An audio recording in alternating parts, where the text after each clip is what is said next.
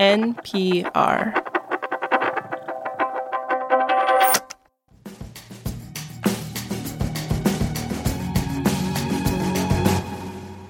When he first started selling weed, Gregory Pereira was just a kid. It was the 1970s. He was living in the South Bronx. I had lived on the street most of my life. God bless my mother's soul, but she had a drug problem. My father ended up incarcerated for a period of time. I had uncles who turned into weed dealers, and it's kind of where I got my start. Gregory remembers how the economy for illegal drugs thrived in his neighborhood and how some police would selectively turn a blind eye. He says white people who came in to buy drugs, the cops would just shoo away. But for black and brown folks... For us who lived in the area, if there was one bag on the floor, $10 bag, and there's 5 of us around, all 5 go to jail with intent to sell. I know because it happened to me. And this isn't just Gregory's experience, right? For decades, states have arrested and imprisoned people for selling or possessing weed. And if you look at the stats, it's clear marijuana prohibition has been enforced in a discriminatory way. For instance, despite the fact that white people and black people use marijuana at similar rates, black people are more than 3 times as likely to be arrested for it. Nowadays, cannabis is a fast-growing industry, estimated to bring in roughly $30 billion this year. And as many states try to stand up these new markets, they're trying to give those most affected by marijuana's prohibition, people like Gregory, a chance to make money from it legally through something called social equity programs. It all sounds really great on paper, but there's challenges, so many challenges. This is The Indicator from Planet Money. I'm Wailin Wong. And I'm Adrian Ma. Today on the show, how the economics of the cannabis business can make social equity hard to achieve, and why a lot of these would-be entrepreneurs are finding themselves hitting a glass ceiling. This message comes from NPR sponsor Babson College. The world needs entrepreneurial leaders, and you can become one at Babson College. Gain the skills to lead, motivate, and inspire through a specialized master's or MBA program with full-time, part-time, and online options. Turn ideas into action with a graduate program that caters to your professional needs and fits your lifestyle. Ranked number 1 in entrepreneurship by U.S. News & World Report. Apply now at babson.edu/grad programs. This message comes from NPR sponsor Certified Financial Planners. Asking the right questions can greatly impact your future, especially when it comes to your finances. So if you're looking for a financial advisor you can trust, Certified Financial Planner professionals are committed to acting in your best interest. That's why it's gotta be a CFP. Find your CFP professional at letsmakeaplan.org. Weed is now legal in about half the country, and many of these states have tried to roll out this new industry with a nod to social equity, the idea that individuals and communities disproportionately harmed by marijuana enforcement and the war on drugs should be able to participate in this burgeoning business. In New York, that's meant people like Gregory have priority when the state is deciding who gets a license to open a marijuana dispensary. I said, this is great because also the tax money is supposed to rebuild the communities that were so severely damaged. I'm thinking this is a wonderful thing. The state started issuing licenses in late 2022. And within a few months, Gregory and his wife got their license. But things did not get easier from there because then they had to find the capital, the money to actually stand up a shop. And Gregory found out this could cost anywhere from $250,000 to over $500,000. And I'm like, how can ex-felons or people with records get that much money? And the thing is, this is not just a problem for folks with a criminal record. The world of cannabis finance is weird because the main product here is illegal under federal law, which is kind of ironic for a business all about green. I should ding a little bell every time you do a weed pun. Okay, sorry, I apologize. That's the last one. Now, if Gregory were starting a coffee shop or a hair salon or whatever, he could just go to a bank and get a small business loan. But most banks don't even want to touch cannabis money.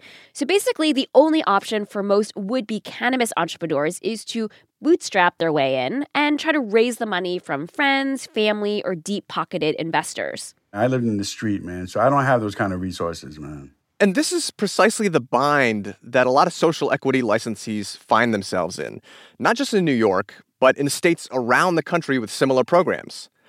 Chris Crane has been working on cannabis policy for years, and he's currently a consultant for cannabis businesses. By definition, folks who meet the criteria for social equity licensing are more likely to be from lower income communities. And so they are then much less likely to have access to angel investors and high net worth individuals within their friends and family network. There are private lenders out there, but many charge interest rates of 20 to 40%. Often, they'll demand a large stake in the company. And Chris says some investors will do some pretty shady things.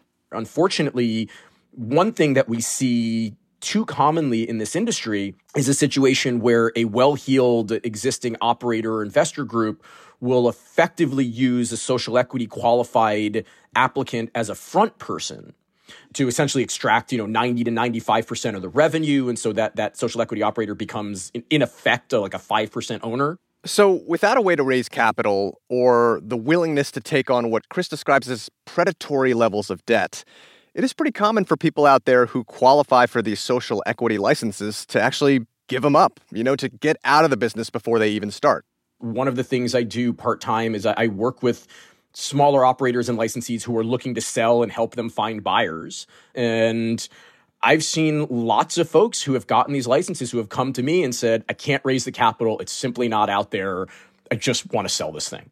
Now, Chris says Congress could actually make a big difference here. There's a bipartisan bill called the Safer Banking Act that would allow banks to do business with state-regulated cannabis companies and make it easier for them to open accounts and get small business loans. In the meantime, some states are trying to address the need for capital themselves. Massachusetts, for example, provides grants to social equity license holders, and California has low or no interest loans available. But Chris says the amounts these programs are offering generally don't come near to covering the full cost of opening a dispensary, which can be upwards of $1 million. One state that's taken an unusual approach is New York. They set up a $200 million social equity fund. But licensees we spoke to, like Carl Anderson, said the process to get this money has been slow and frustrating. Every day, the question becomes, is this worth it? Is it worth the stress? Is it worth the bills that are mounting? Because I'm certainly mounting a bunch of lawyer fees. Carl says he considered getting a loan from New York's Cannabis Social Equity Investment Fund. But in the end, he didn't think it was worth the 13 to 14% interest rate he would have to pay. And the reason for that interest rate? The majority of the money in the fund comes from a private investment firm called Chicago Atlantic. That's right. And as private money does, it is looking for a return on that investment. At the end of the day, it wasn't really about the equity or social equity. It was about ROI. It doesn't give social equity a chance in hell. You're like anybody else, a predatory lender that's playing on the market. We reached out to the agency that administers the Social Equity Fund for comment, and it said licensees don't have to use the fund, but the loan terms they can get through the fund are generally better than what they can get on the private market. We also spoke to Damian Fagan, who's with the state's Social Equity Licensing Program. It's separate from the fund. And he says this arrangement with the fund and the private investment firm is not ideal, but it's a start.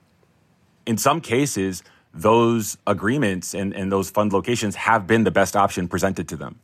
Specifically, I can think of at least 7 or 6 Black-owned businesses that are open because of that support that they wouldn't have been able to get from the private sector on their own. And Damian says as the marijuana market matures, billions of dollars in sales taxes will flow back to the state.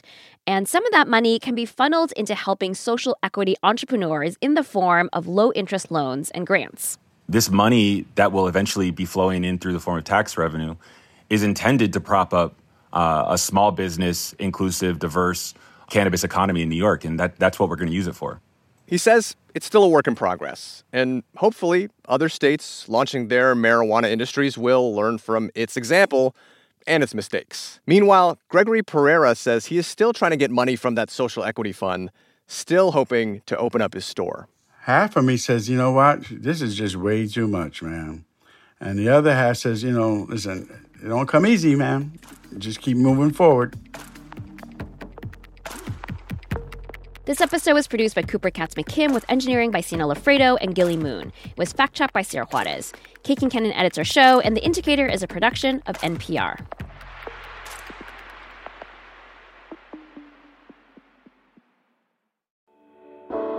On It's Been a Minute, we're keeping you in the know when it comes to culture. I break down the latest trends and the forces behind them, and introduce you to the creatives who think deeply about how we live today. Come for some good old cultural analysis and have a few laughs with me. Listen to the It's Been a Minute podcast from NPR. This message comes from NPR sponsor Greenlight. Want to teach your kids financial literacy? With Greenlight, kids and teens use a debit card of their own, while parents can keep an eye on kids' spending and savings in the app. Get your first month free at greenlight.com/NPR. Why is everyone so obsessed with traditional wives or trad wives on social media? This week, we're talking about the viral videos of women making marshmallows and mozzarella from scratch, and how behind the sheen of calm kitchens and cute fits, there's some interesting pessimism about our modern world. And that's worth digging into. Next time on It's Been a Minute from NPR.